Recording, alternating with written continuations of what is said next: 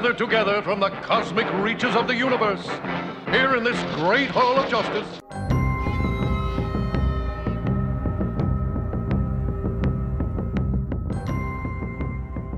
Superheroes have to be around other superheroes. You know what I mean? That's the Hall of Justice is more about them just commiserating about their powers and less about them, like, actually fighting crime.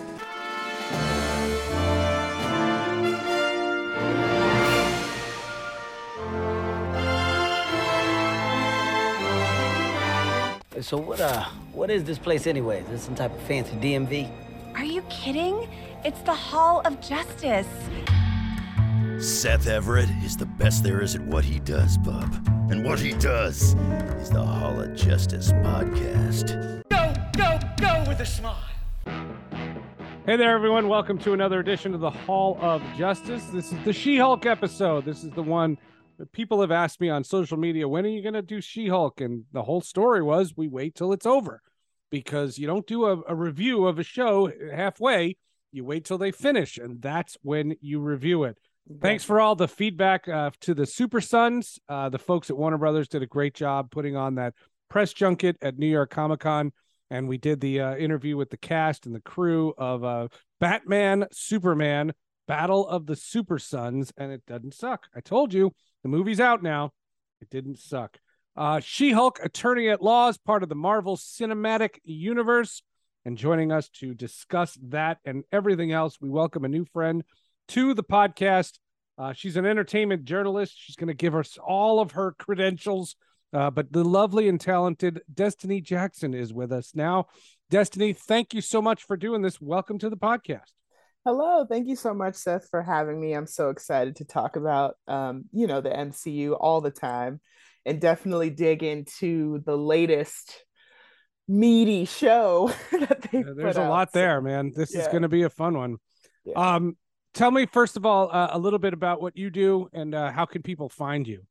Yeah, so I am an entertainment journalist, as you have mentioned, and I have written across many platforms in terms of, covering movies and television. But right now, my home base is Deadline.com. So you can start to find my work there at Deadline.com, or you can visit me on Twitter at Destiny Dreadful over there. Yeah. right on. Deadline. I mean, they have all the breaking news all the time. Okay, they do. Yeah, it's wild. It's wild how amazing that team is and how fast they write stories. Oh, wow. I aspire. Yeah, that's pretty good. Yeah. One of the reasons we were looking for somebody new to have on the podcast, we did something on this podcast, and I just want to show you the parallels to what we did and start the conversation this way. When Black Panther came out, I wanted to make sure that we had a guest reviewer who was African American. I thought that was very important. When Shang-Chi came out, I thought it was very important that we had someone from the Asian background. So, for example, we had Victor Dandridge, who did Black Panther, and then we had Brian Tong did Shang-Chi. When Ms. Marvel came out, we had someone of a Muslim background, Swara Saleh, a fantastic guy. He's a wonderful new friend. Swara. He's going to be back on the podcast as well. He did a great job on that. And so what I said for She-Hulk is I wanted someone female. And what I wanted to say, and the question that I asked Victor, Brian, and Swara, I will ask to you. And that is, when you see a show with a female lead such as She-Hulk, how, as a woman, does that make you feel? Do you feel female superheroes are being represented? And is the bar, are we comparing it to everything in Marvel, or are we comparing it to Linda Carter or Melissa Benoist or any of the other, is it comparative to Black Widow? Where does this fit? Wow.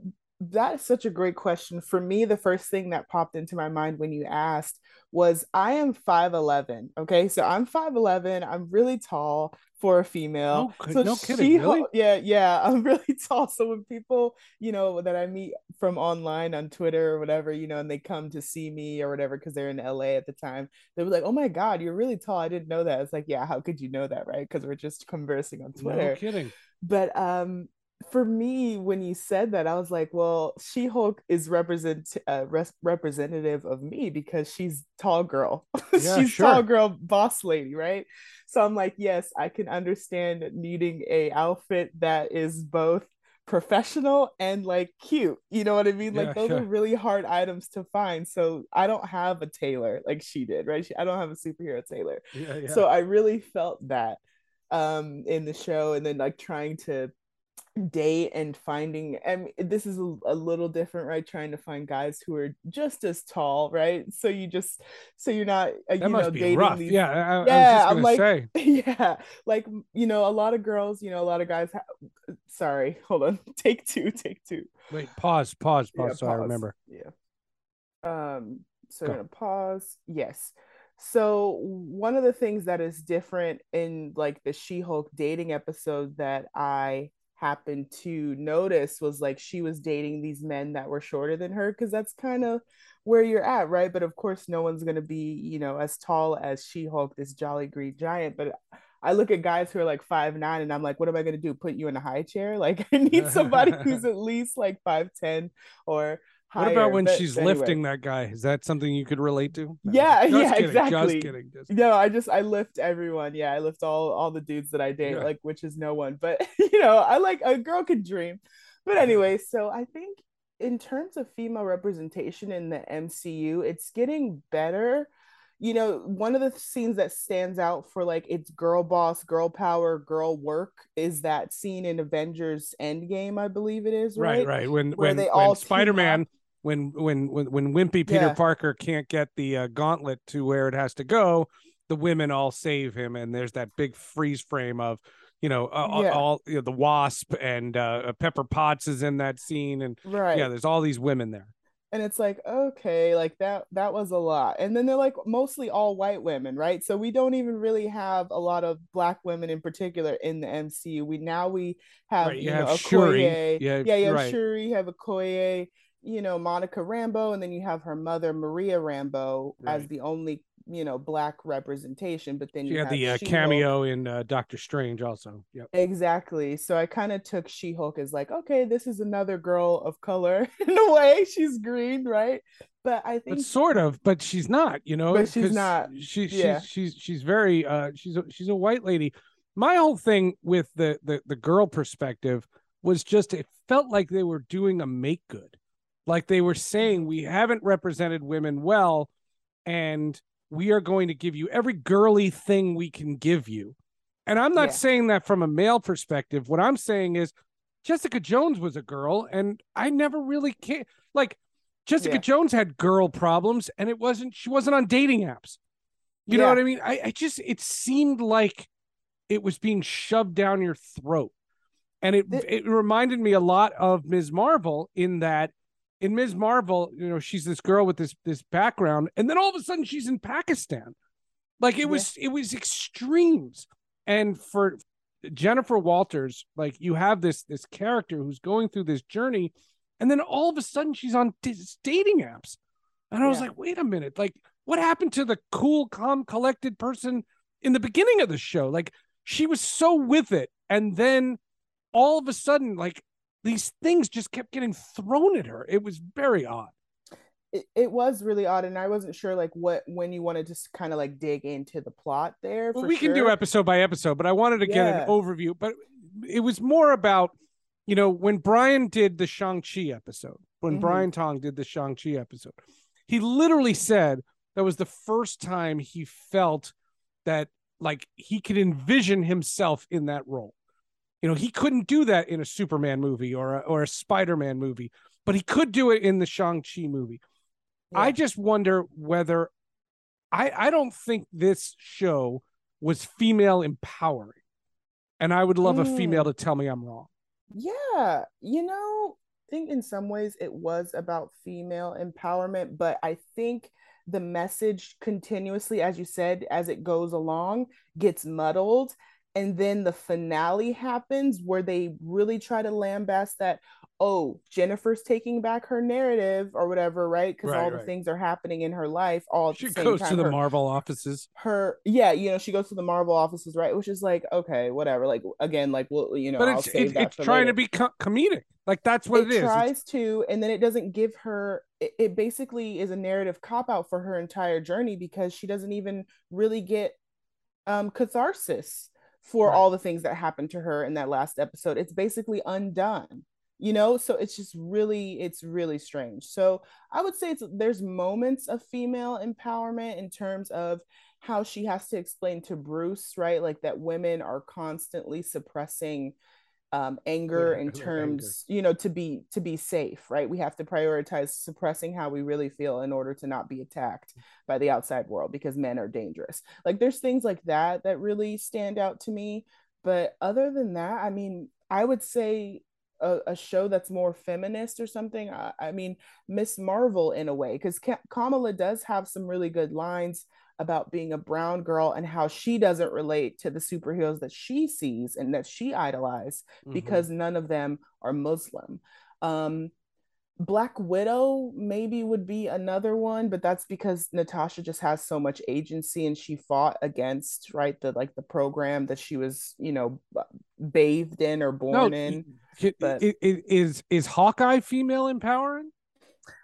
I would think yes, because that character goes through an arc and steps up, and she becomes the hero that saves the day.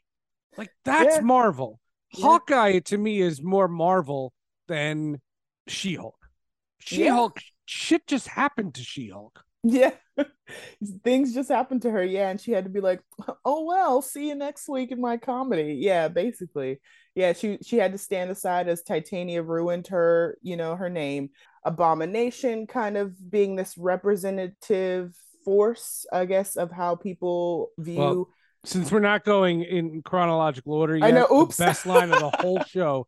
The best line of the whole show is when she calls Bruce to get his approval of her representing Emil Blonsky, and he goes, "That was so long ago. I'm a totally different person."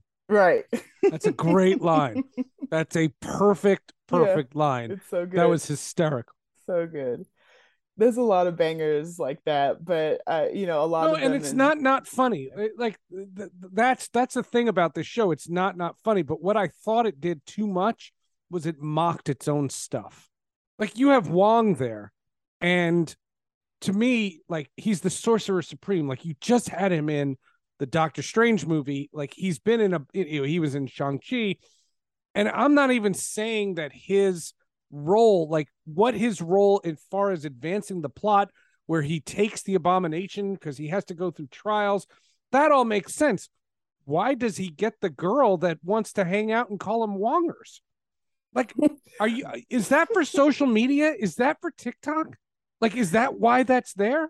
Who is Madison for? That is a really good question. One, I love Madison. I do have to say she's the most random, also most relatable party girl the MCU has ever had, right? We've never had a party girl in the MCU. So I do think she was mostly for social media. She's definitely not for feminism, right? Definitely not. No.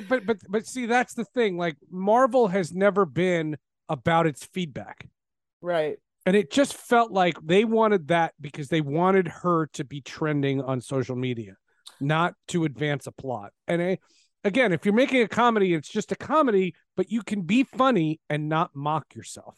I think that's one of the show's many problems, is that this, and you can see this again in the finale when we get there, is that this show wanted to subvert any superhero tropes that had previously been built up for this giant conglomerate company that is Marvel, right?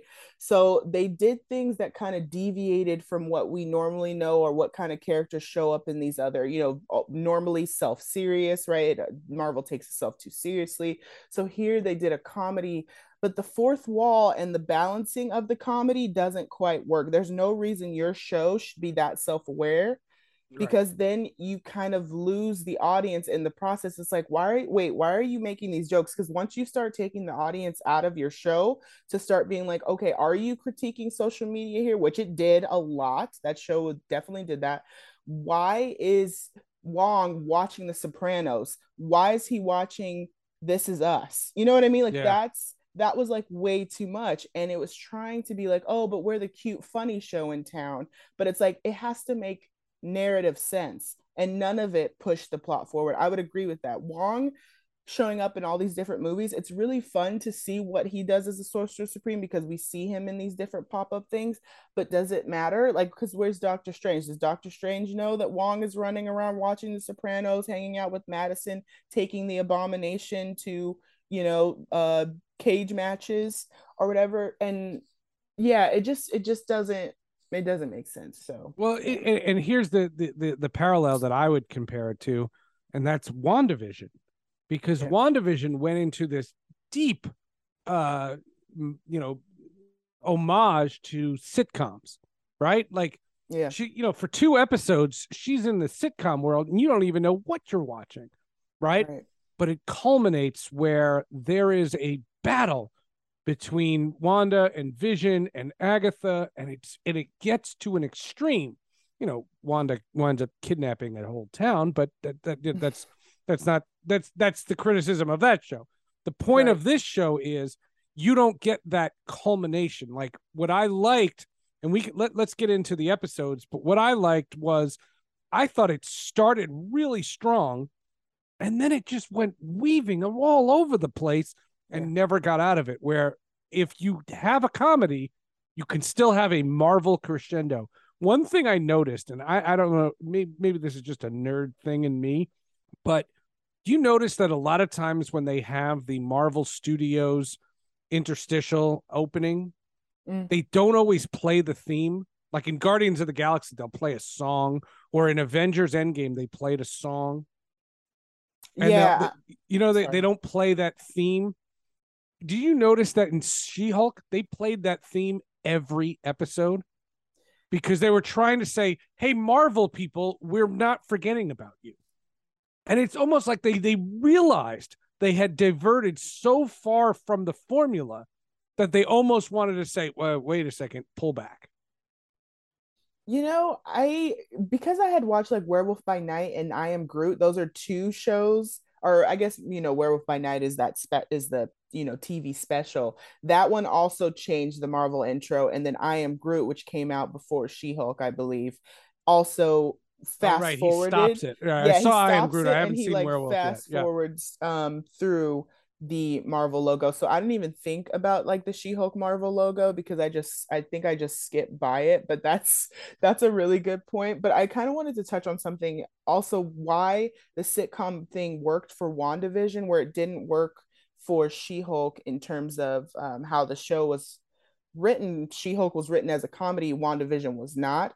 They tied the sitcom aspect into her story. That's why that worked, because Wanda grew up in the, I don't want to say, I think it's like the Soviet Union, right? Or Sokovian Union, basically. Like, that's the flavor of what they're trying to give us, that she grew up under Sokovian rule, suppression and war and stuff like that, but she learned English from American sitcoms. Right. So they wove that into her story, so that's why that works. But here in She-Hulk, it doesn't work because they don't give us enough information or context. It's just kind of like random. It's like the writers got all together, had a hat full of like pop culture moments, and then just pulled it out and said, how do we plug and play in the script, right?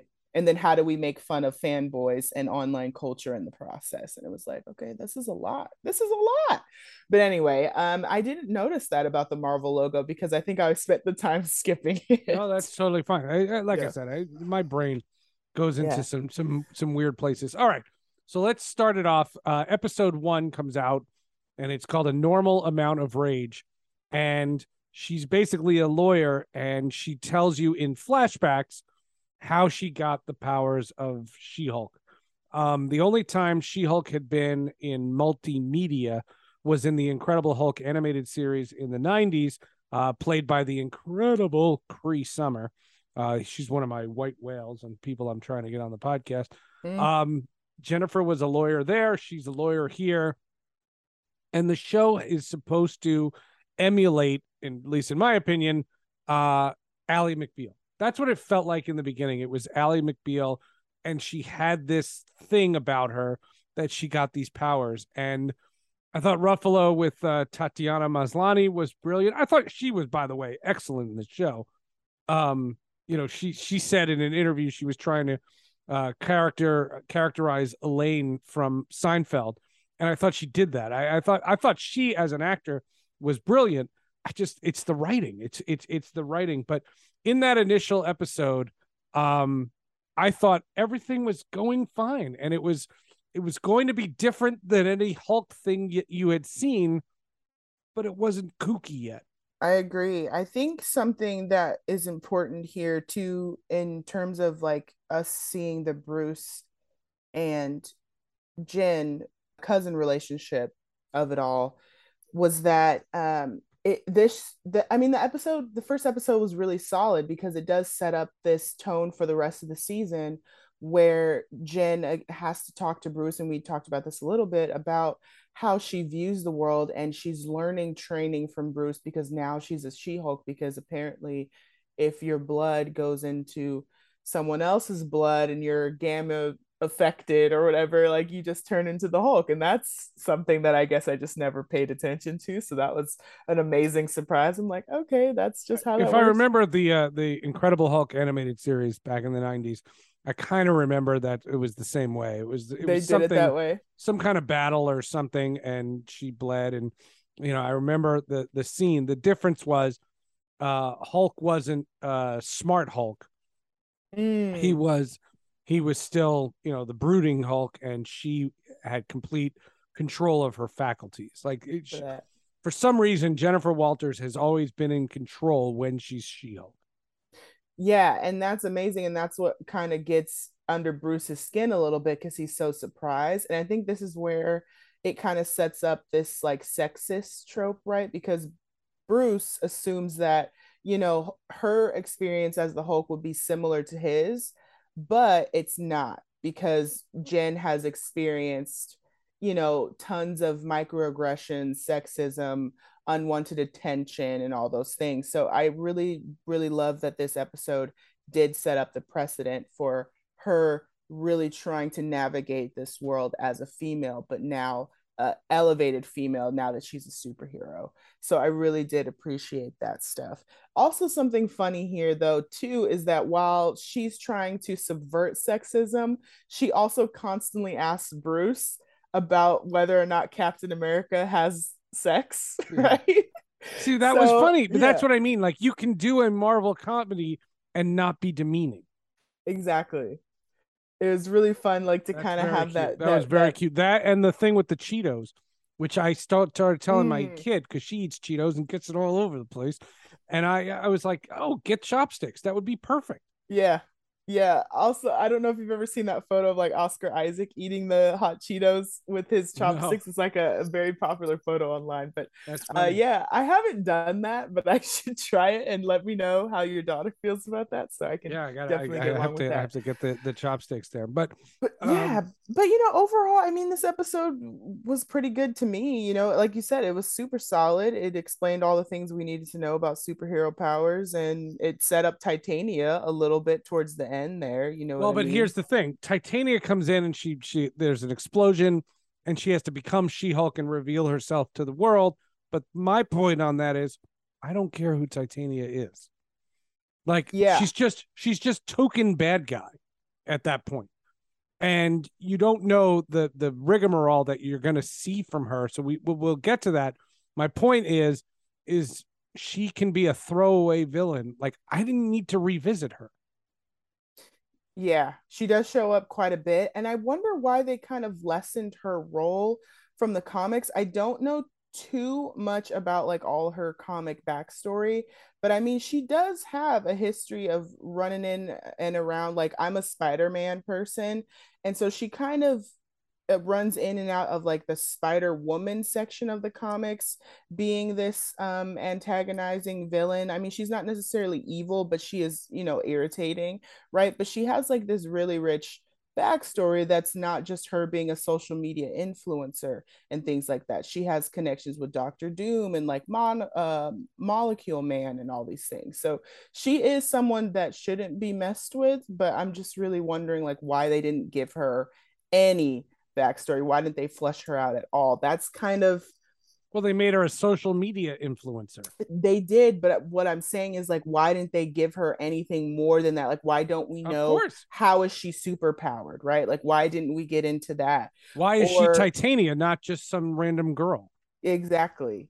Right. So that's something that they're going to need to work on in the next season, because I'm assuming we're probably going to see her again, you know. Something else that kind of annoyed me though at the beginning was Jen Walters' friend Nikki. She is not very played by Ginger Gonzaga. Yeah, played by Ginger Gonzaga. She is not very like she's kind of like a throwaway character until like more halfway through the season, right? She's kind of the girl, like it's one of the more tropier things that the show does end up falling into, is just having the sidekick best friend, but she's just kind of like this are supportive, you know what I mean? She's like, yeah girl, go do this girl. Well, yeah girl, I got your shoes, she girl. Gets the job right immediately. She gets in episode 2, she gets hired to be in this new superhero wing of this attorney thing, and all of a sudden, you know, Nikki comes with her, like they're a package. They're a package deal. Yeah. All right, so episode 1 happens. Now she's dubbed She-Hulk, and she gets this new job, and her first case is to represent Emil Blonsky, and they bring Tim Roth back from the Incredible Hulk movie. I thought that was pretty wild to do, considering the fact that the Incredible Hulk, while it takes place in the Marvel Cinematic Universe, first of all, it's not Ruffalo, but the bigger thing is that's a Universal movie. That's the only Marvel movie besides the Sony movies that is not on Disney Plus. It's actually, you can find it right now, ironically, on HBO Max. Tim Roth back as Emil Blonsky, the Abomination. I was kind of like, okay, so what are they trying to show us here? Like, what is the point of this episode? Because if Abomination is really not as evil, I guess the situation, to back up here a little bit, is that Abomination has been arrested, and he's under observation because they don't want him turning into the Abomination. They just want him to stay as Emil Blonsky. He's had this fight with the Hulk still. He's been sneaking out of his cage, and he's been doing just fine, right, with Wong and everything.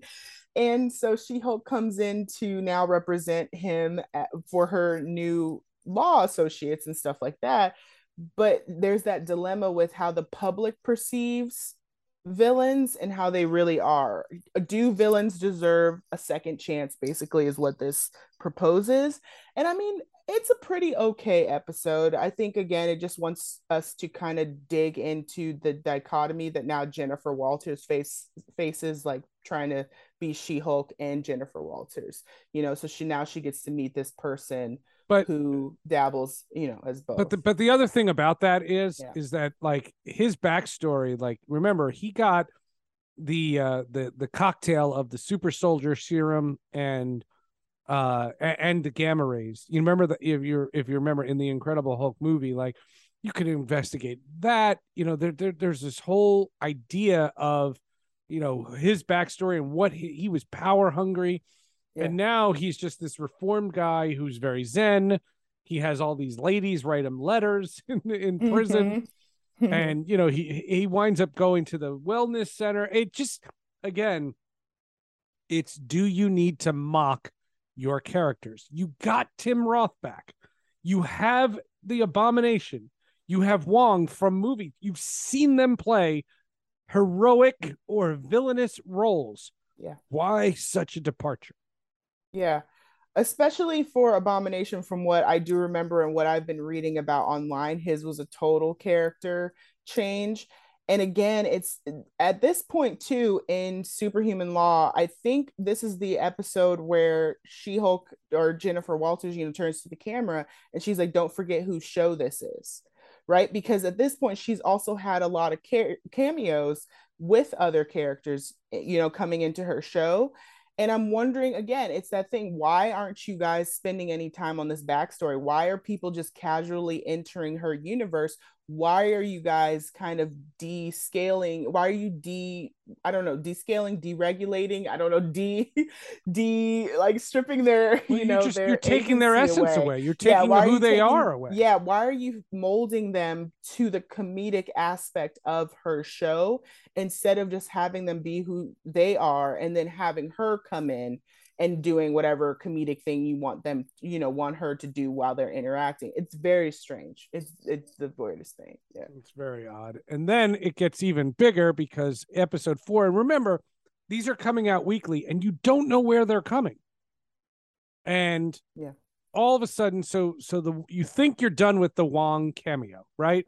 And you think that Bruce is off in space because he was on a spaceship, remember, when he took, in episode 2. Mm-hmm. So you get to episode 4 and you meet Donnie Blaze, who's this wannabe magician.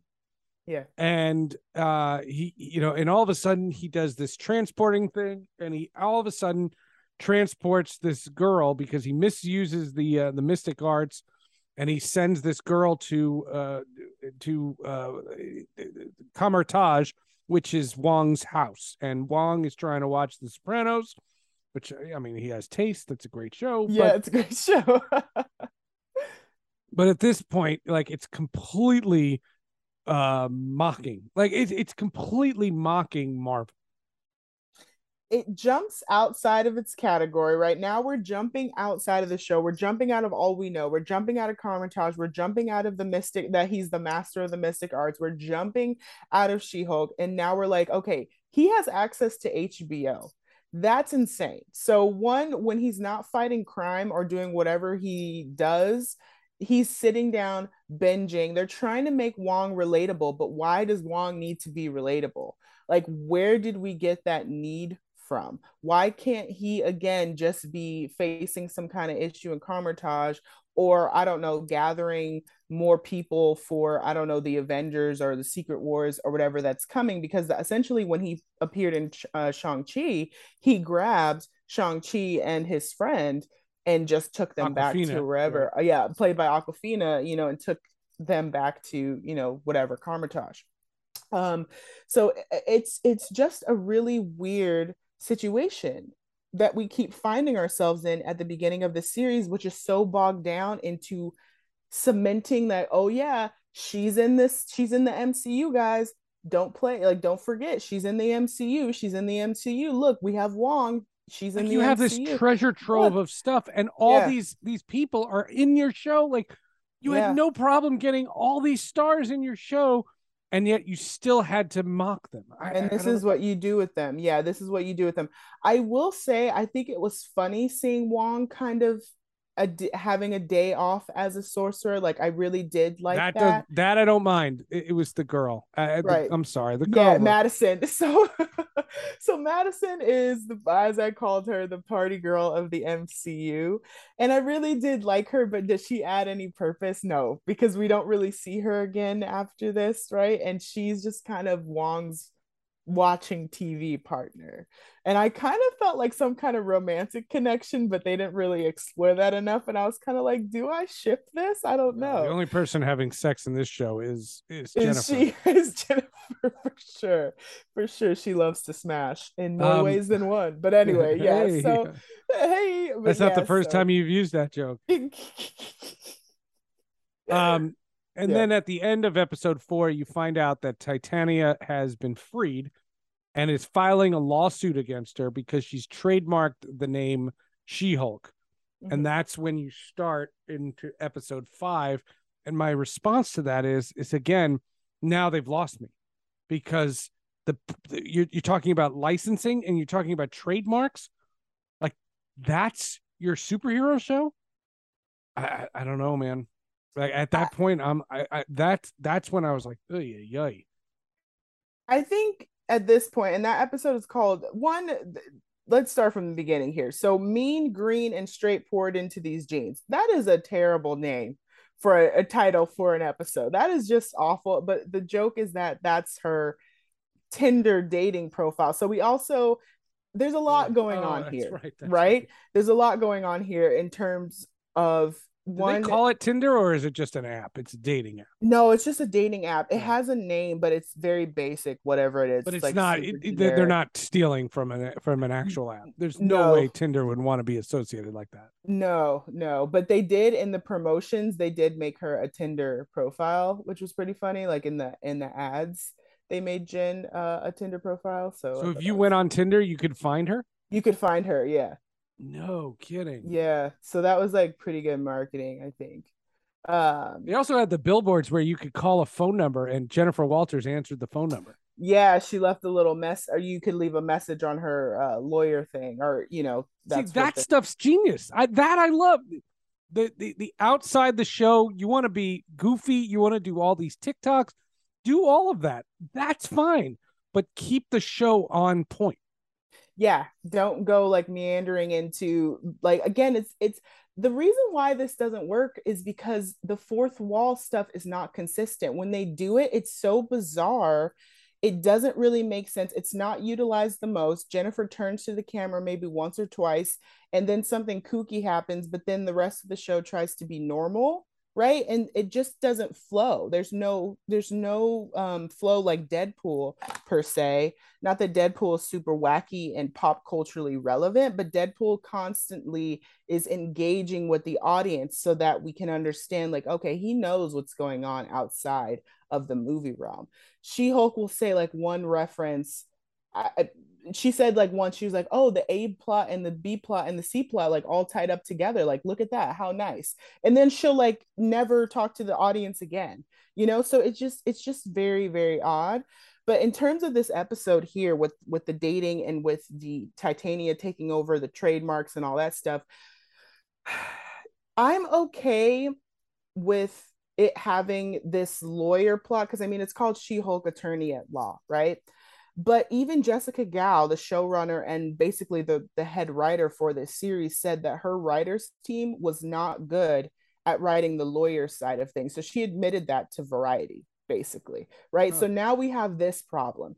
The stories are so weak that when you look at them, they don't really make sense. So that Titania thing where she takes the She-Hulk trademark and then Jennifer has to figure out how to basically fight this thing, it's a pretty weak sauce story. So then you have to kind of make this dating plot stronger because they can't figure out how to write a proper, like, how do we get copyright into this story or whatever, right? And make it like really strong, where it's about these two women being pit against each other. So then they distract us with, oh, all of a sudden, though Jen has never expressed this until this moment, she's feeling really lonely. So instead, let's put her on a bunch of dates so that she can complain about men some more. And not that I'm trying to defend men at all. I never want to do that.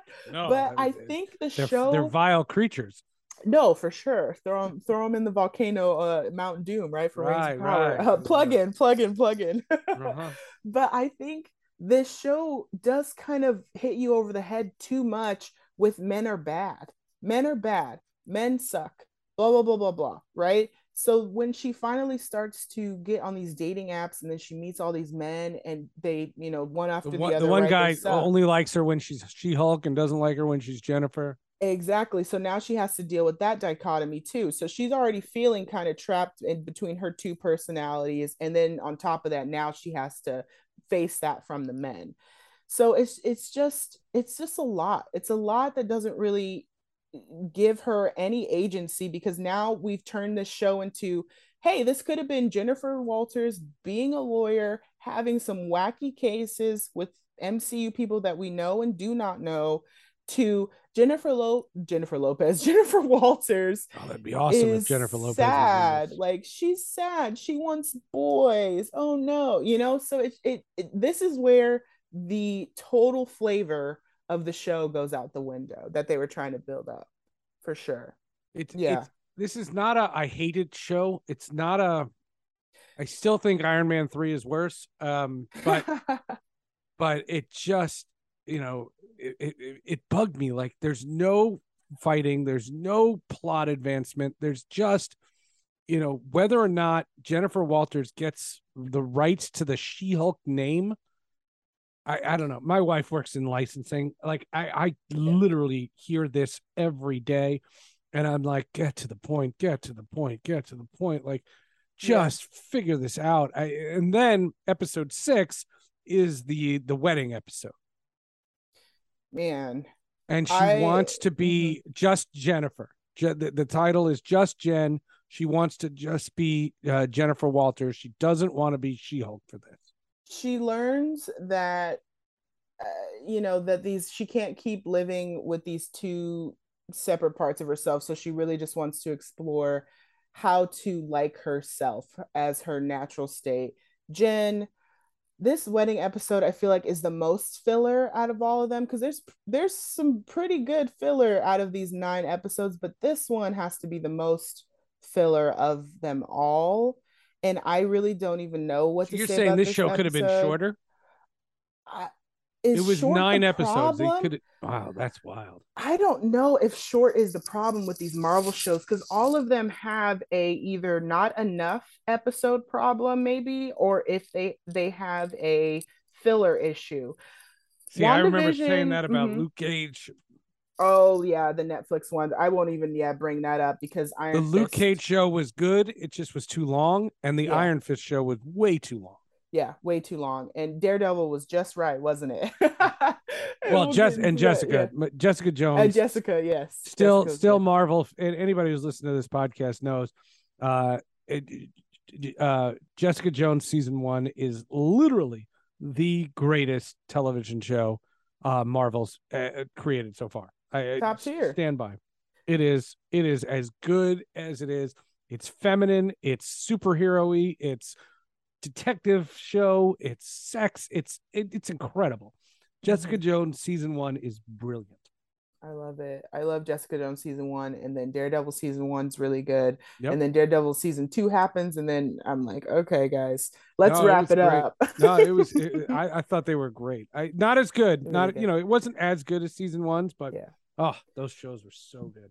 But Just Jen for this, or She-Hulk as a whole, like WandaVision and Loki are the exceptions. Those were also under, WandaVision was 9 episodes, and Loki, I think, was maybe about the same, I think. And those, they used their time wisely, and they filled up everything they needed. But after those, Falcon and the Winter Soldier, Hawkeye, Moon Knight, Miss Marvel, these shows didn't utilize the full capacity of their seasons. And so this episode really suffers. And I want to start, hopefully we'll get to some positives, because there's definitely some positives about She-Hulk, but unfortunately for Just Jen, I have nothing to add here, because there's a wedding happening from this random friend that we never heard about until this episode of Jen's. Titania is invited to this wedding, obviously, because she's still butthurt that she lost the copyright, the copyright to She-Hulk in the previous episode. So she wants to take revenge on her. Then after Jen is kind of disheartened by dating, she does meet this man named Josh at the wedding, or Jason at the wedding.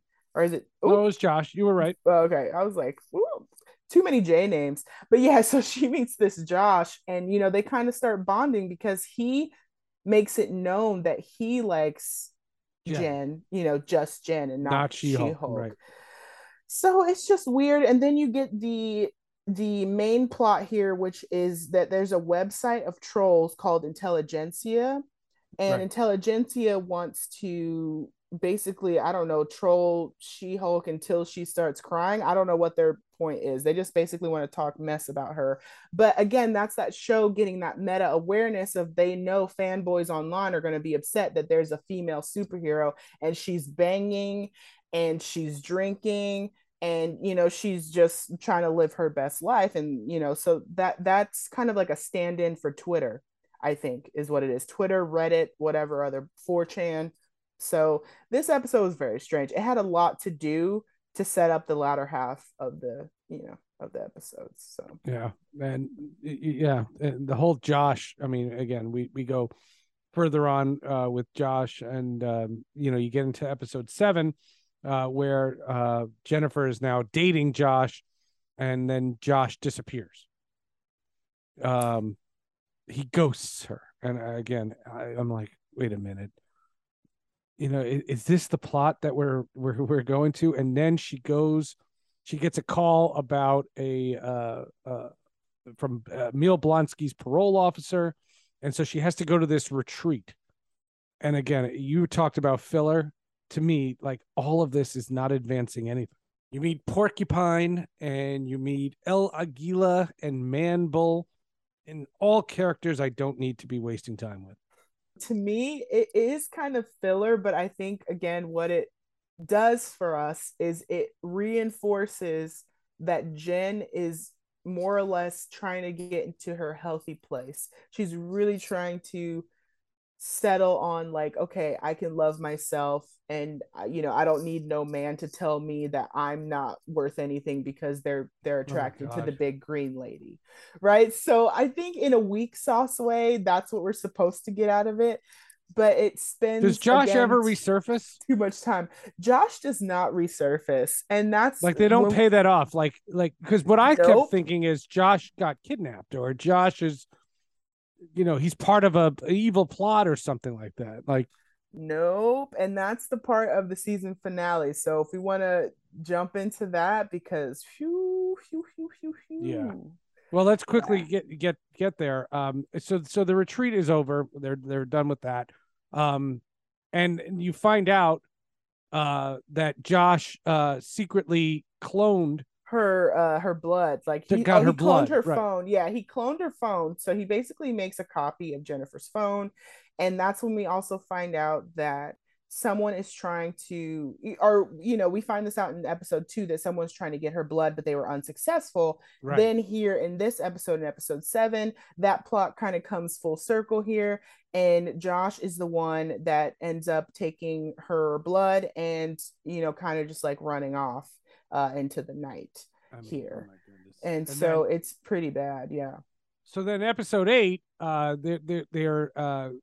there's this another throwaway guy, Leapfrog, and Jennifer is representing Leapfrog, who is suing Luke Jacobson, who is the fashion designer who specializes in superhero costumes. He's the guy that built the new wardrobe for She-Hulk. He's played by Griffin Matthews, and he's genius. Like, again, the acting is fantastic. I love him. He's really good on Flight Attendant. So if anyone needs to watch Griffin Matthews and something, he's in Flight Attendant. Both seasons. That's a great show too. It's so good. But anyways, yeah. Well, and that's the thing about this podcast. Like, what we always do is we're always attack story. There's a standard line on this podcast that we've been using for now over 300 episodes, which is Ryan Reynolds was great as Green Lantern. It's not his fault he fought a cloud. No, that's good. I love that, because it totally applies. Like yeah, Tatiana Maslany is brilliant. Like, she's brilliant in this role. Like, the fact that her character is stupid. Like, again, that's Tom Holland is great as Spider-Man. His character is dumb as all get out. He's a lovable dork. I wouldn't say Jen is stupid. I would say that the situations they put her in are really stupid. Jen is a pretty solid character. I think her character makes sense. Tatiana is the least of this show's issues, and I think Marvel does not fail in terms of casting. I think the casting that they've done, from Benedict Cumberbatch to Tom Holland to Benedict Wong as Wong, to Simu Liu as Shang-Chi and all that, I think they're good at casting. But this writer's room, I mean, it goes back to Jennifer Gao admitting that they didn't know how to do the basics of a procedural. I'm not saying you need to go to Harvard Law School, right? Like, it's hard, right? You need to know the basic structure, though. If you're going to have a damn lawyer show, give us stronger material to work with. You can have a comedy, you can have a strong comedy, right? Ted Lasso is a comedy, but it's pretty strong. It's not superfluous. It's not really silly, like, in terms of great plot advancement. Yeah, right. Each episode has a purpose. These last 3 episodes really don't serve a purpose outside of, again, something that we've already kind of got. Like, we understand Jen is having a self crisis. Okay, we get it. She has low self-esteem. Okay, she learned to have But better you didn't self-esteem. think that in the beginning. Like, I didn't think that in the Right. beginning. You learn that by all these events. Right. Yeah. All the things she goes through. But it's like, it'll be a bunch of filler and then like maybe 2 scenes of like, all right, she's good now. You know what I mean? It's just, it's really like a waste of time. So anyway, in Ribbit and Rip It, which is Leapfrog's catchphrase, right? He is suing, like you mentioned, Luke Jacobson. And we end up finding out that he's the bad guy, kind of. Like, he ends up kidnapping, right, the fashion designer. Jacobson is being represented by Matt Murdock in court. And why would Matt Murdock leave New York City? Well, it's because Jacobson was making him a new costume. If you remember, in season 3 of Daredevil, someone impersonated Daredevil and stole his costume. So he needed a new costume, and they made it yellow. It's an homage to the comics. I hope that when the Daredevil show returns, he doesn't keep that yellow costume. The red one was much better. But and I like that when he says he's Daredevil, he tells Jennifer very openly how he's Daredevil. They play the theme. Mm-hmm. They play the Daredevil theme song. This was Matt Murdock, similarly to when he showed up in Spider-Man. He's a really dark character who's very, very well developed. I don't know, like, he hooks up with Jennifer Walters. I'm fine with that. I don't know. It was just odd. The whole thing was like fish out of water odd.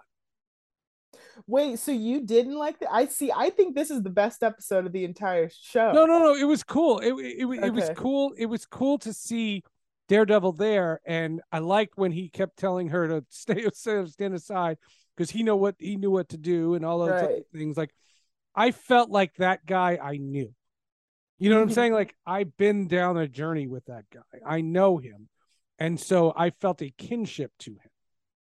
Yes. And that is so important because this episode, I feel like, does lean into the viewer knowing or should know who Matt Murdock is. I did run into some people online who did not know who Matt Murdock was. And I was like, I feel so bad for you. But I think there's something relieving, there's something comforting, because that joke that you just mentioned pays off so much when you know, like we know, people who watched, that Matt Murdock can take down people in a building like nothing. Right? It's those really sexy hallway scenes and one shots that make him such a dynamic character in terms of fighting. And here in She-Hulk, not that he's not the same Netflix Daredevil that we know, but he's a lot more agile. We get to see him kind of do flips, right? He gets to turn his body kind of different way. He's similar to like his comic book. Well, form. he's evolved. Yeah. And I think that was really fun. And just, but he's definitely the same guy. Like, I'm a big believer that all of this stuff is connected. Like, Emil Blonsky is the same guy from the Incredible Hulk movie. Like, this is Daredevil from the Netflix show. Yeah, I would say he's a little bit more smiley, but that could be because he's flirting with Jen Walters, right? And I do agree with you about the suit, definitely. And I love that she makes a joke, like she's like, you look like, ketchup and mustard or whatever, right? And I was like, yeah, he does. It's not really cute. But it's really nice seeing Matt Murdock just like it was in Spider-Man, where he's kind of like, we didn't see him for that long, but it's good to know that he's still out there fighting the good fight. And here he kind of alludes to still having that, lawyer office and everything. But I thought that this was a really good episode, very strong, because you get her, teaming up with him. And then, she has a true romantic connection, which is what she's been looking for the last 20 episodes. So we finally get that from her. Yeah, no, she did. It pales in comparison to the Jessica Jones Luke Cage sex scene in season 1. Oh God, yeah. He was like, I don't like coffee or whatever, right? Like, let's get some coffee. That is I don't porn like without being porn. That's the greatest porn I've ever not seen. That was crazy. Honestly, next to Matt Murdock, I think Luke Cage and Matt both probably have the most relations. Yeah, right. And sometimes their relations overlap, or at least with Claire, right? So right, yeah, Claire Temple. yeah, Well, wouldn't exactly. it be? Now that's somebody you get into this show, right? Right. That'd be amazing. I would love to see Claire again. She was great. But yeah. Meanwhile, so then she goes to this Southern California Law Awards gala. She accepts a Female Lawyer of the Year, and then all of a sudden, Intelligentsia broadcasts. They smear Walter's reputation. They display footage of her in bed with this Josh guy, who's nowhere to be found, by the way. Still missing. None of this makes sense. Then she goes on a rampage, and she becomes like the She-Hulk, and she just starts, getting these people, and that's how the show ends. I don't even know. That ending wasn't the best for me. I felt like that was a real, of course you don't want people seeing like your sex tape, right? But using did you want to go there? Like that's where you went? Like, yeah, like that's what you're gonna use in order to get her very angry because her agency is being abused or taken away from her or whatever the situation is. Again, there's nothing comic booky about it. There's nothing Marvel-y about it. No. It's just it's like just there's stuff just happening gross. to her. Right. It's super gross. It is definitely, Jen has a reason to be upset about this, but the fact that she plays into it so easily, I will say that is a dumb character choice.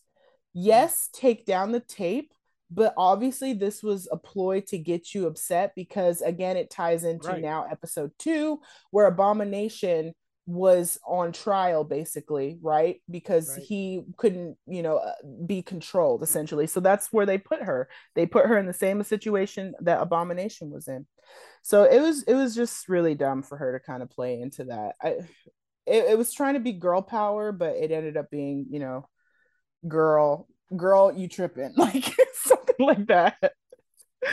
It just the whole thing would just left a bad taste in my mouth, and I just was like, I wasn't. The episode was really good up until those last like 2 minutes. Yeah, but I wasn't like into this at this point. Like I was like, look, I'm in the bag for Marvel. I'm a completist. I watch everything. I watched every dumb episode of Agents of Shield.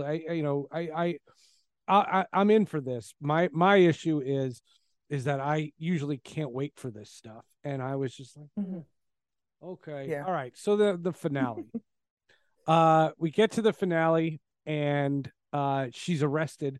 They did a great homage to the Incredible Hulk TV show with the opening where they kind of mocked, not really mocked, just did this homage to the opening credits of the original Bill Bixby, Lou Ferrigno show, and it looked great and it looked vintage. And it was really smart. And, when she said, "Don't make me angry. You won't like me when I'm angry." And that, as somebody who's a little older than you, I watched that show, and I watched that show a lot. And so to see that, I thought that was really smart. Like that's how you can make a comedy and not demean your characters.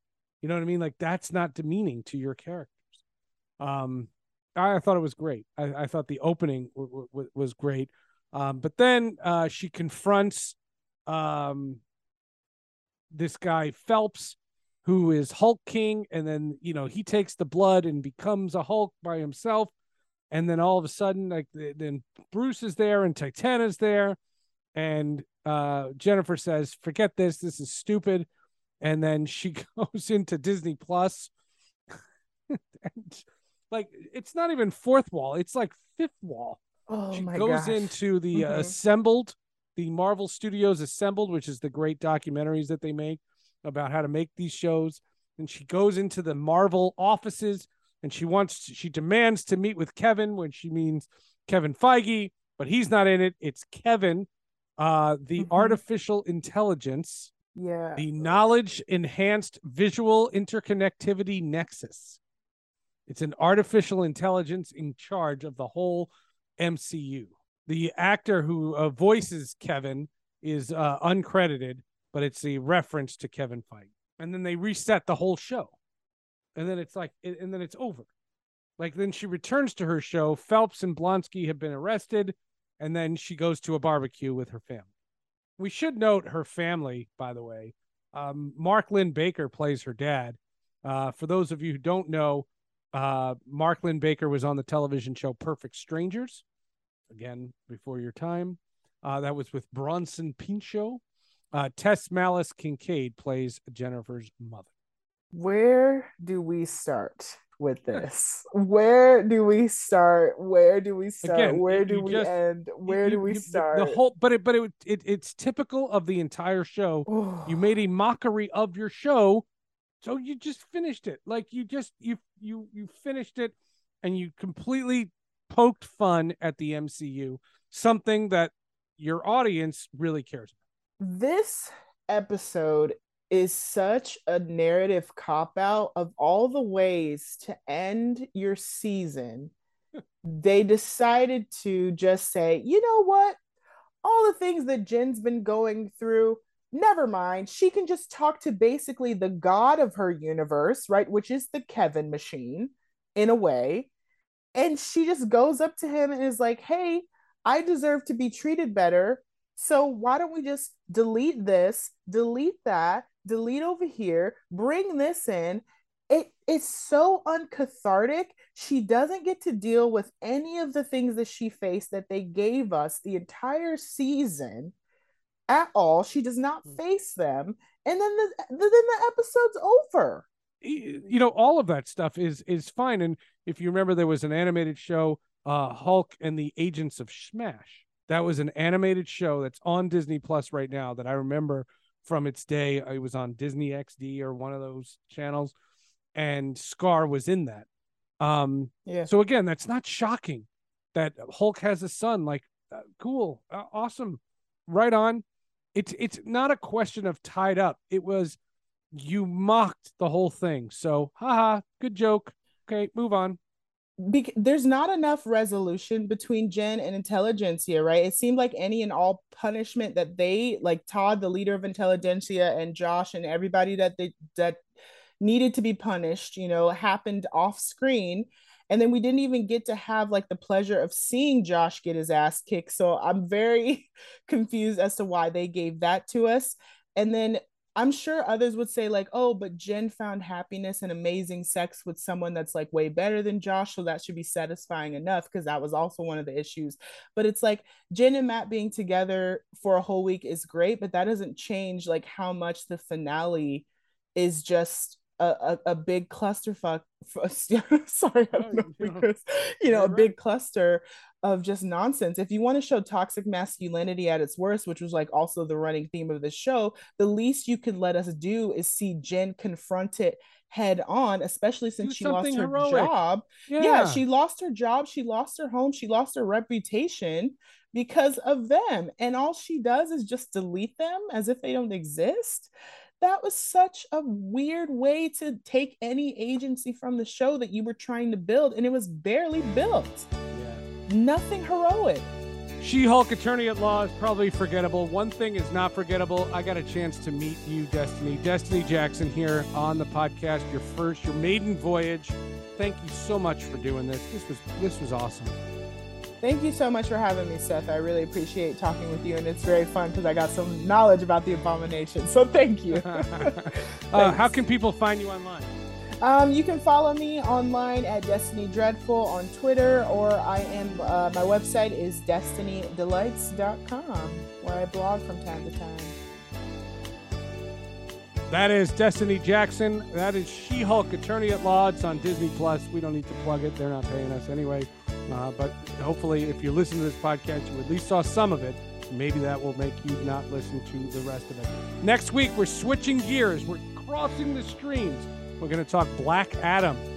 Black Adam comes out next week. We'll see it, and we'll do our spoiler review of Black Adam next week on the Hall of Justice. We'll see you then. Believe it or not, I'm walking on air.